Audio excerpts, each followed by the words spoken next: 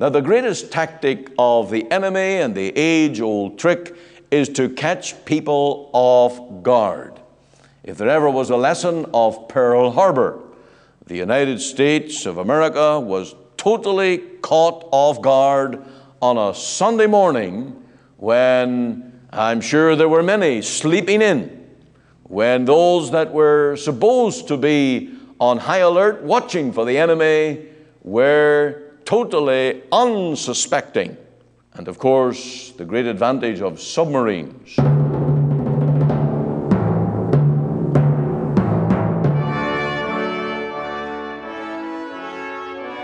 Welcome to Let the Bible Speak. This is Ian Gallagher, and thank you again for joining with us, and I trust there will be a blessing in store for your heart as we come together around God's Word.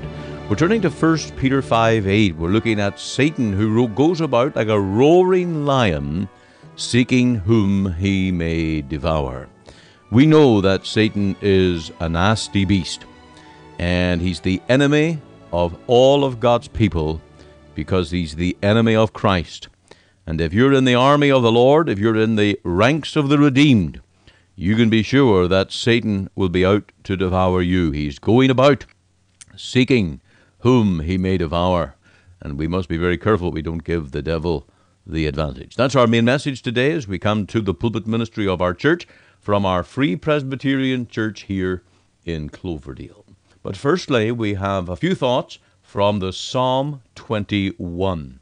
And we're going to look at the time to give thanks. This is a psalm that's all about giving thanks. And we've already looked at the people to give thanks.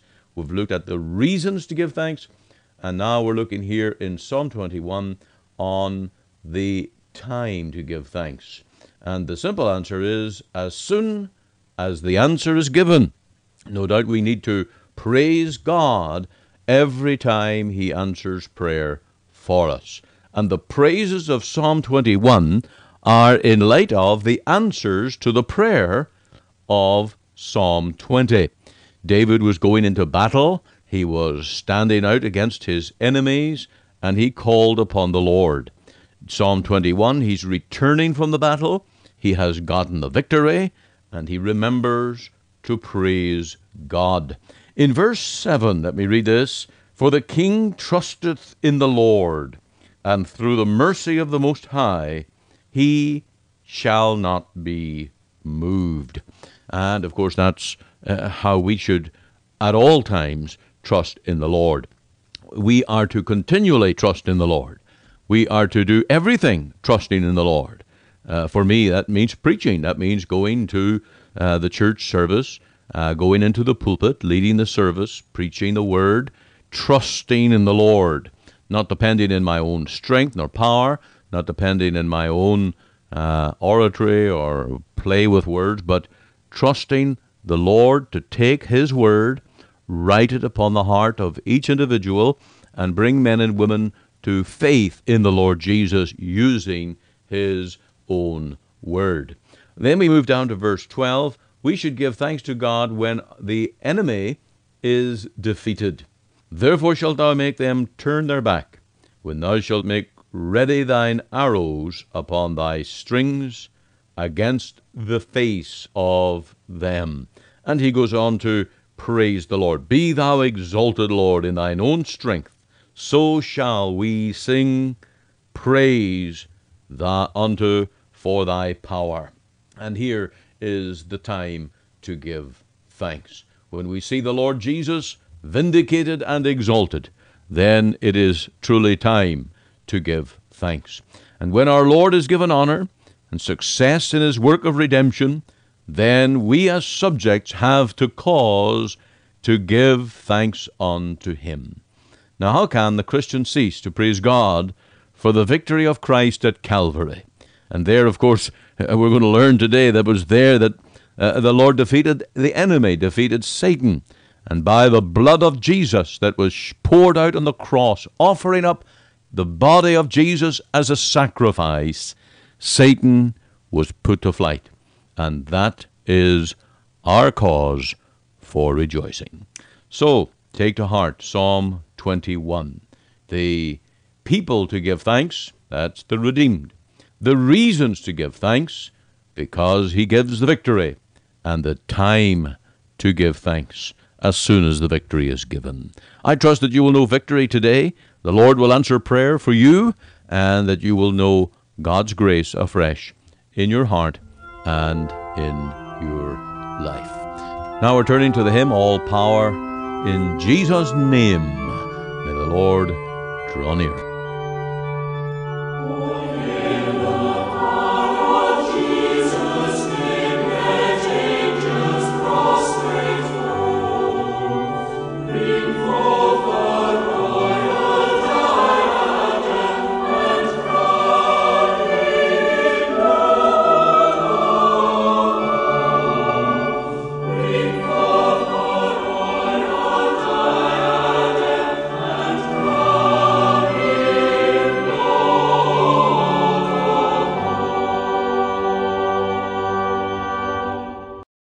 Well, we're coming to this passage that has to do with Satan and all his evil works.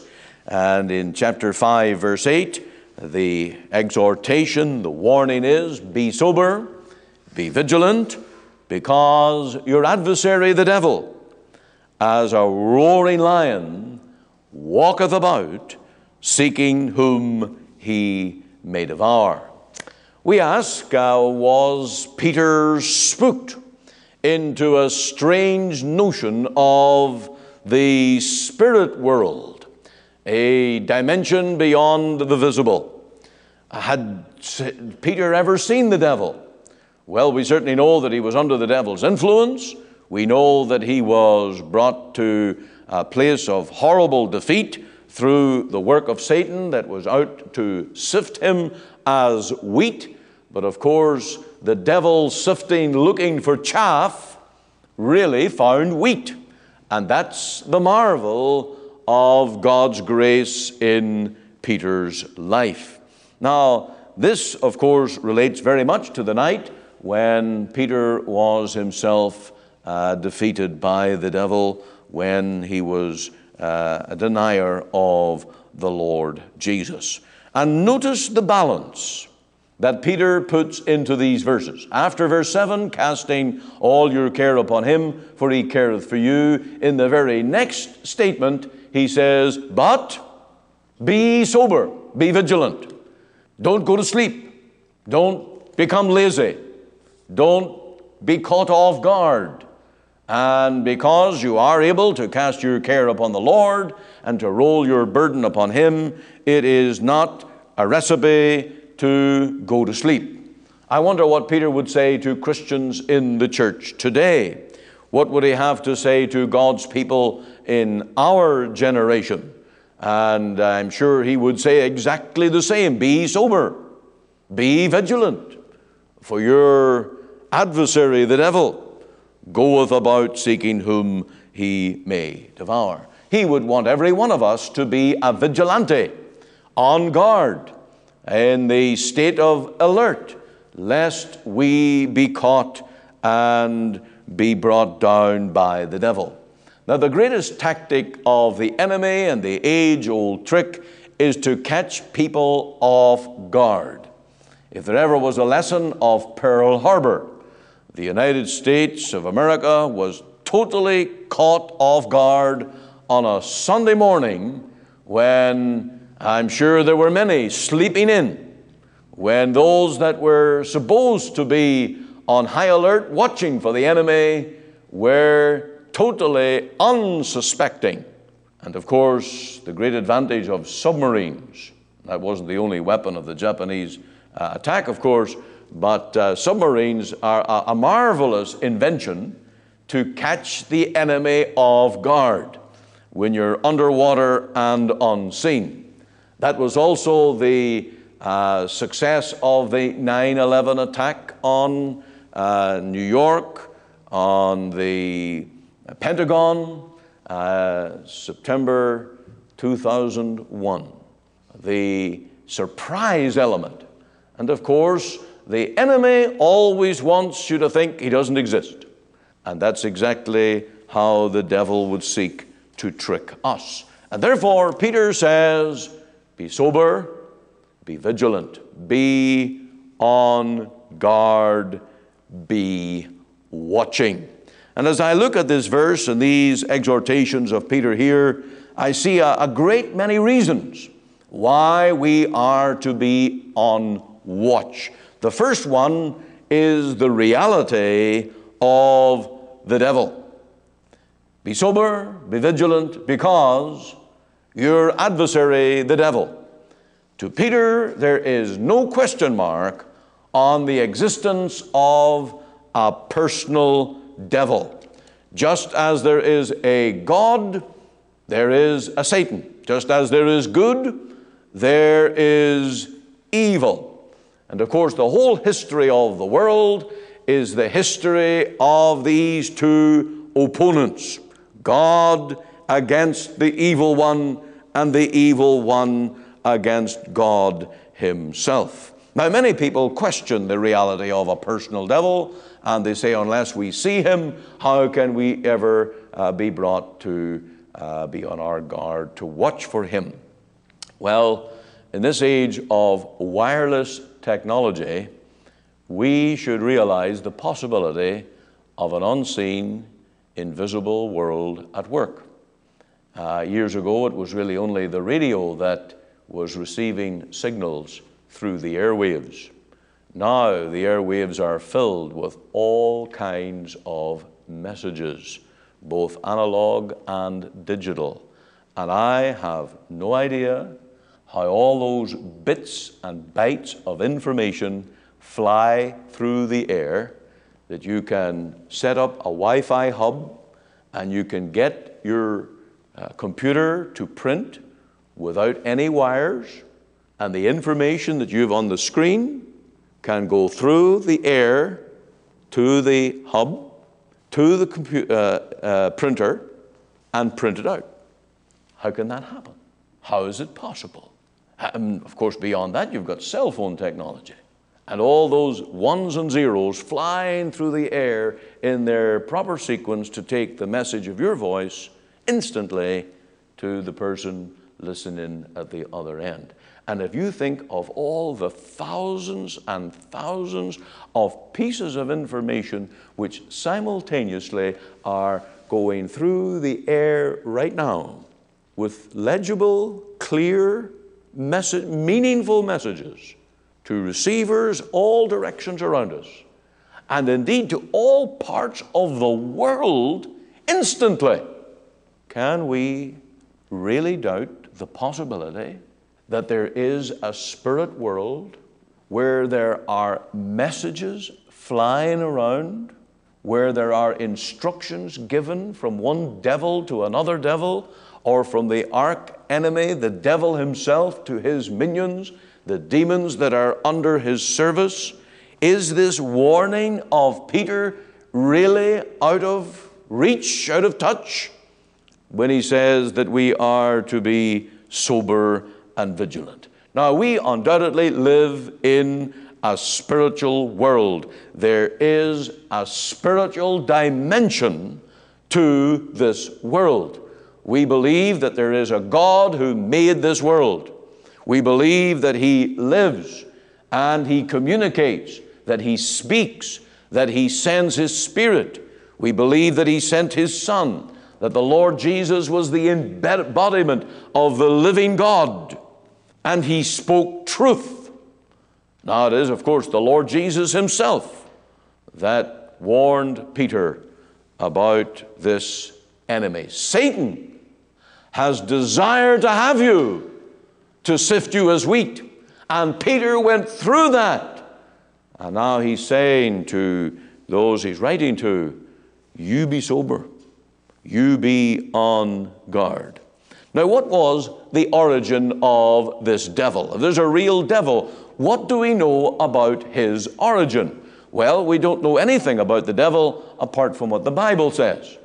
And the Bible does give us some information about the origin of this wicked arch enemy, this adversary, the devil. Two main passages are often cited as our source: Isaiah 14 and Ezekiel 28. I'd like you to turn up the Ezekiel 28 one because I am more convinced that that passage is really relating to the devil, more so than Isaiah 14. And we'll not get into all the interpretive issues of that. But in Ezekiel 28 and verse 14. Ezekiel 28, verse 14. Thou art the anointed cherub that covereth. Now, you'll notice right away that this is not just an earthly person. This is a cherub. This is an angel of some form. And I have set thee so. Thou wast upon the holy mountain of God. Thou hast walked up and down in the midst of the stones of fire. Thou wast perfect in thy ways from the day thou wast created. So we're dealing here with a created being, a perfect being until the day he was created. And then it says, till iniquity was found in thee. Now, we are not given how that iniquity was introduced. We're not given what it was that entered into the heart of this evil one that made him evil. We are told that he was created perfect, till iniquity was found in thee. And then we'll just read on to catch what the statement's referring to him. By the multitude of thy merchandise, they have filled the midst of thee with violence, and thou hast sinned. Therefore I will cast thee as profane out of the mountain of God, and I will destroy thee, O covering cherub, from the midst of the stones of fire. And then we get a little clue here in verse 17 to some of the background of the evil that was perpetrated, that caused the devil to be cast out. Thine heart was lifted up because of thy beauty. And so those who are into the fashion business, beware that beauty and glorying in one's image is the very reason that the devil was cast out of heaven. Now, as we go back to the history of creation, we know that the devil was introduced somewhere between Genesis 1:1 and Genesis 3:1, when Adam and Eve were tempted by the devil in the Garden of Eden. And from his being cast out of heaven, somewhere after creation, he immediately became the enemy of God, and man was the focus of his work and his attention. And I'll tell you why. Because man was given dominion over all the earth, and the devil wanted that dominion. He claimed to be the God of this world. He wanted all authority in the world. And his attack was upon Adam, with whom God had made a covenant, who would be the head of the human race, who would be in absolute control of this world that God had created. And Satan immediately set his attack upon man. Now, who are the devil's helpers? And 2 Peter chapter 2:4 is a very important passage here. It says, for if God spared not the angels that sinned, but cast them down to hell. And so we see that the devil was not alone. We have these angels, plural, and they were cast out likewise. So Satan is by no means a solitary enemy. He has multitudes of angels that follow him. If you go on over to Jude verse 6, just before the book of Revelation, you again have another reference to these angels. And the angels which kept not their first estate, but left their own habitation, he hath reserved in everlasting chains under darkness unto the judgment of the great day. Now, how many angels or these fallen angels are there? Well, let's turn over to Revelation 12 and to verse 3, and we get some more information here. Revelation 12:3. And there appeared another wonder in heaven, and behold, a great red dragon, having 7 heads and 10 horns, and 7 crowns upon his heads, and his tail drew the 3rd part of the stars of heaven. And if you allow me to interpret stars as angels or devils, you have a clue here to something of the ratio of evil demons or devils, wicked angels. They are a 3rd, and they were cast out, and they were followers of the devil himself. And you'll see their work as you read on down that passage in verse 5. And she brought forth a man-child who was to rule all nations with a rod of iron, and her child was caught up unto God and to his throne. And the woman fled into the wilderness, where she hath a place prepared of God, and they should feed her there 1,260 days. And there was war in heaven. Michael and his angels fought against the dragon, and the dragon fought his angels, and prevailed not, neither was there found any more in heaven. And the great dragon was cast out, that old serpent called the devil and Satan, which deceiveth the whole world. And he was cast out into the earth, and his angels were cast out with him. And so the Bible gives us a fair amount of information about this spirit world, these created beings who for some reason fell into iniquity, who through pride and seeking to be as God were in rebellion to God's authority, and they were cast out. Now, our Lord Jesus met this devil himself in Matthew chapter 4, immediately after his baptism. Immediately he was led of the Spirit into the wilderness to be tempted by the devil. And if you know the account in Matthew 4, how several times Satan sought to have the Son of God worship him.